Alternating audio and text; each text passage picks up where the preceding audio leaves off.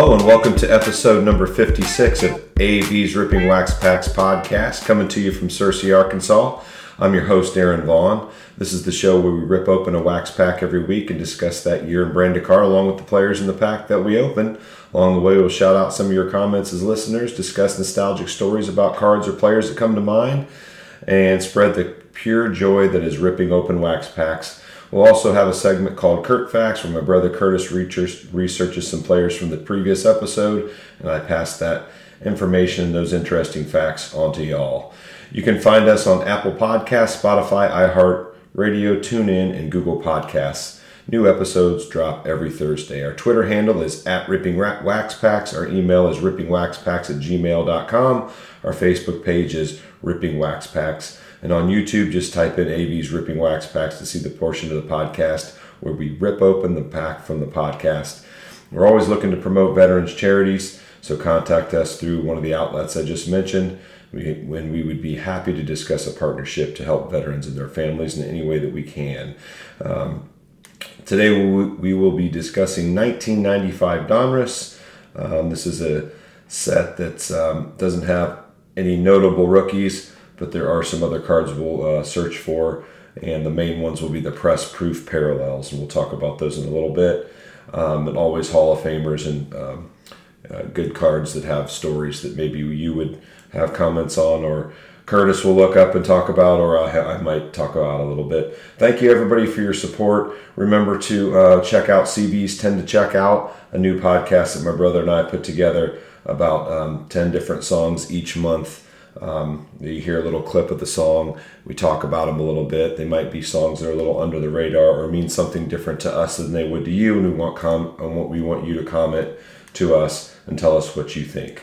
Let's talk about 1995 Donruss. 1995 Donruss was a 550 card set released in two series of 330 and 220 cards. This was the smallest Donruss base set to that point. Donruss continued as a premium level brand and produced a borderless design coupled with a home plate shaped inset photo in the card's lower left corner. The player nameplate is small and etched in silver foil and is rather difficult to read. Inserts were more innovative. There was die cutting, acetate, colored transparency film, holographic foil, and detailed background designs, keeping the Donruss brand relevant in an era of evolving collector tastes.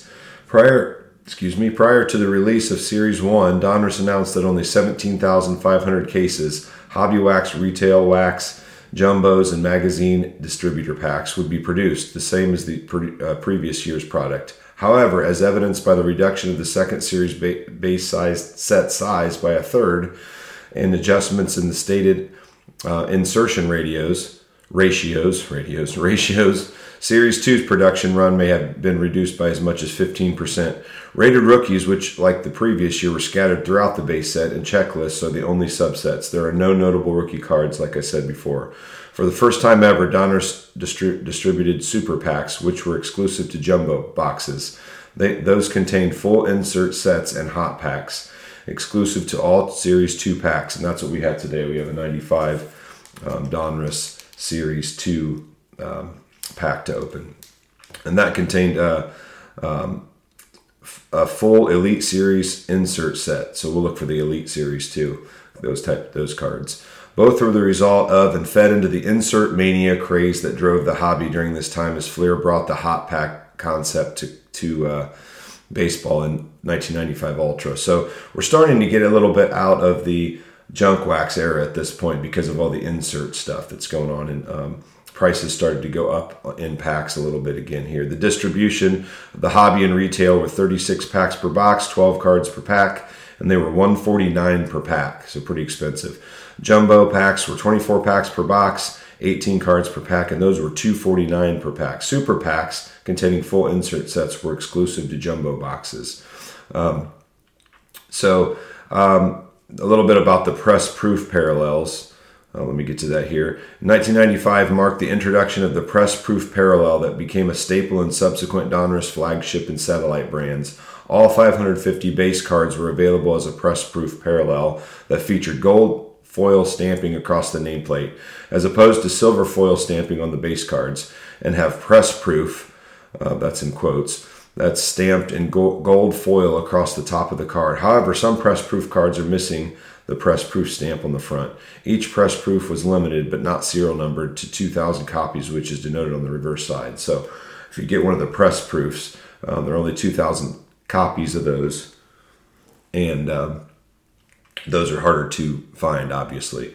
So that's a little bit of a description. So we have a lot of little inserts there to look for, I guess, is what you'd say.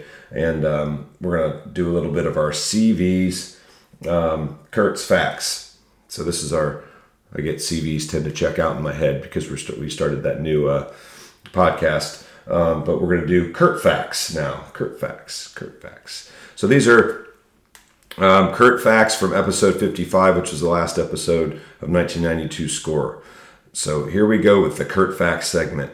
Chuck Knobloch was mentioned as having autograph cards in this set, and my guess is that this was because in 1991 he won the AL Rookie of the Year and also got a World Series ring with the Twins, because I remember saying, why would they have a autographed card of him? But that's probably the reason. Thanks, Kurt.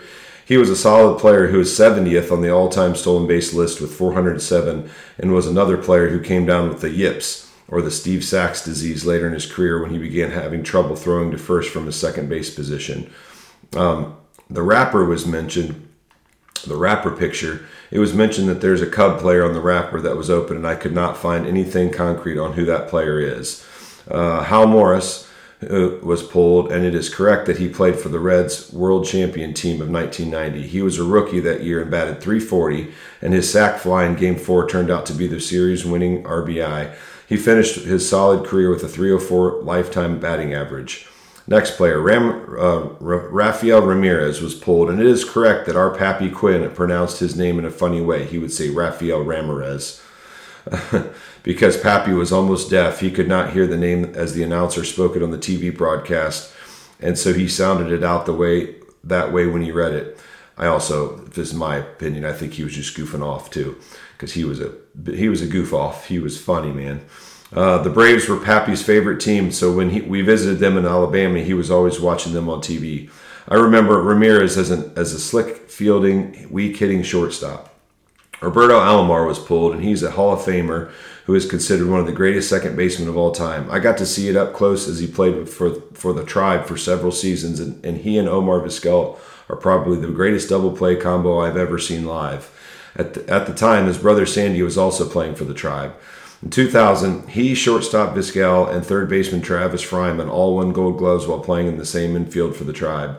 During his career, he won 10 Gold Gloves, which is most in history by a second baseman. He's in the top 10 of almost every career hitting category for second baseman. Wow. He finished his 17-year career with 300 batting average, had 1,508 runs, which is 69th all-time, 2,724 hits, which is 63rd all-time, 504 doubles, that's 61st all-time, 210 homers, 1,134 RBIs, which is 195th all-time, 4,458 putouts, which is 15th all-time, and 474 stolen bases, which is 44th all-time. Unfortunately, he's also known for some not-so-good things as when he was with the Orioles. He was involved in an incident where he ended up spitting in an umpire's face, which got him suspended, and later in life, he was banned from baseball totally while being allowed to remain enshrined in the Hall of Fame because of sexual misconduct in regards to a Blue Jay employee in 2014. Wow, good facts, Kurt. Appreciate you for that. Always good to hear those facts. Sometimes good and bad things, but always worth hearing. All right. We use Buzzsprout, and it's amazing. It's really easy to use. You just start with some gear that you already have in a quiet space. If you want to upgrade, Buzzsprout has tons of guides to help you find the right equipment at the right price. Buzzsprout gets your show listed in every major podcast platform. If you follow the link in our show notes, it lets Buzzsprout know we sent you. Get you a $20 Amazon gift card if you sign up for a paid plan and help support our show. You'll get a great-looking podcast website, audio players that you can drop into other websites, detailed analytics to see how people are listening, tools to promote your episodes, and much, much more. Podcasting isn't hard when you have the right partners. The team at Buzzsprout's passionate about helping you succeed.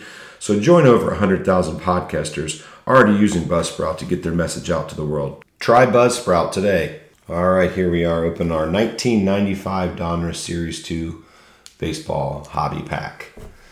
Here's the front of it. Has some different colors. Looks like, to my kind of Curtis colorblind eye, blue, 95 on it. Major League Baseball cards, hobby pack, 95 Donruss, 12 cards. It's got some gray, and I think that's kind of pinkish red.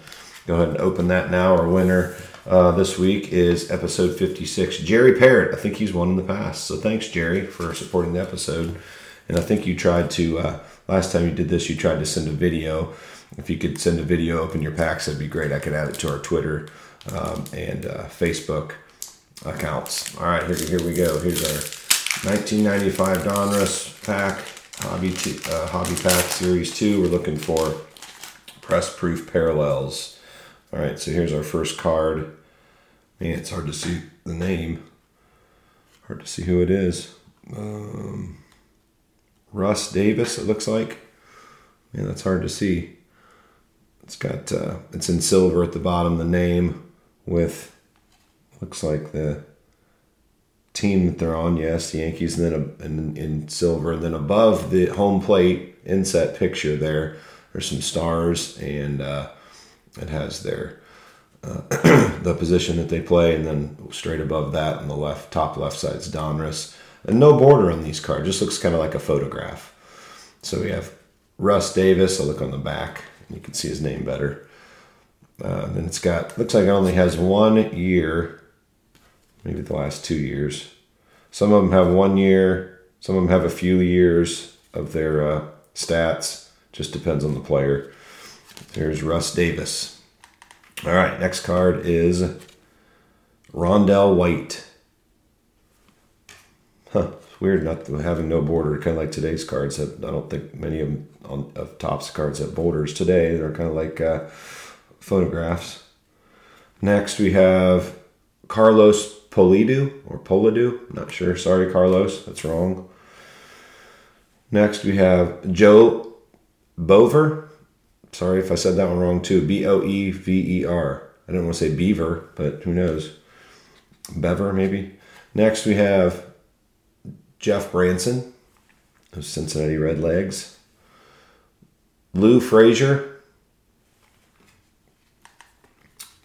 Next we have, looks like a couple of these cards are kind of stuck together. Sometimes that happens with these because they were made pretty well, but they weren't meant to last in packs that long. Dave Magadan. Next we have Chuck Finley. Next, it's got 3 players on it, but it's Jody Reed's card. He's in the middle with 3 other people there, or 2 other people there, and then his inset picture at the bottom within the little home plate area. Next, we have Butch Henry. I have no press proofs yet. Would like to get one of those. The parallel. It looks just parallel. I mean, it looks like the other card, but it says press proof on it. Darryl Hamilton. And last but not least, only 12 cards in these packs. Oh, goodness. Oh, goodness. Don't tell me this is true. Russ Davis again. Unbelievable. The first card is Russ Davis. Here's the first card. And then the last card is Russ Davis. Now, come on. What a waste when you bought these cards. You got 2 of the same card, unless it was one that you really wanted at the time. It'd be a little different if it was like in 1989 Upper Deck, you'd have 2 Ken Griffey Jr.'s in the same pack, which I don't know. Maybe happened. I doubt it. But Russ Davis in the same pack. That is ridiculous. That should never happen. But it is what it is. All right.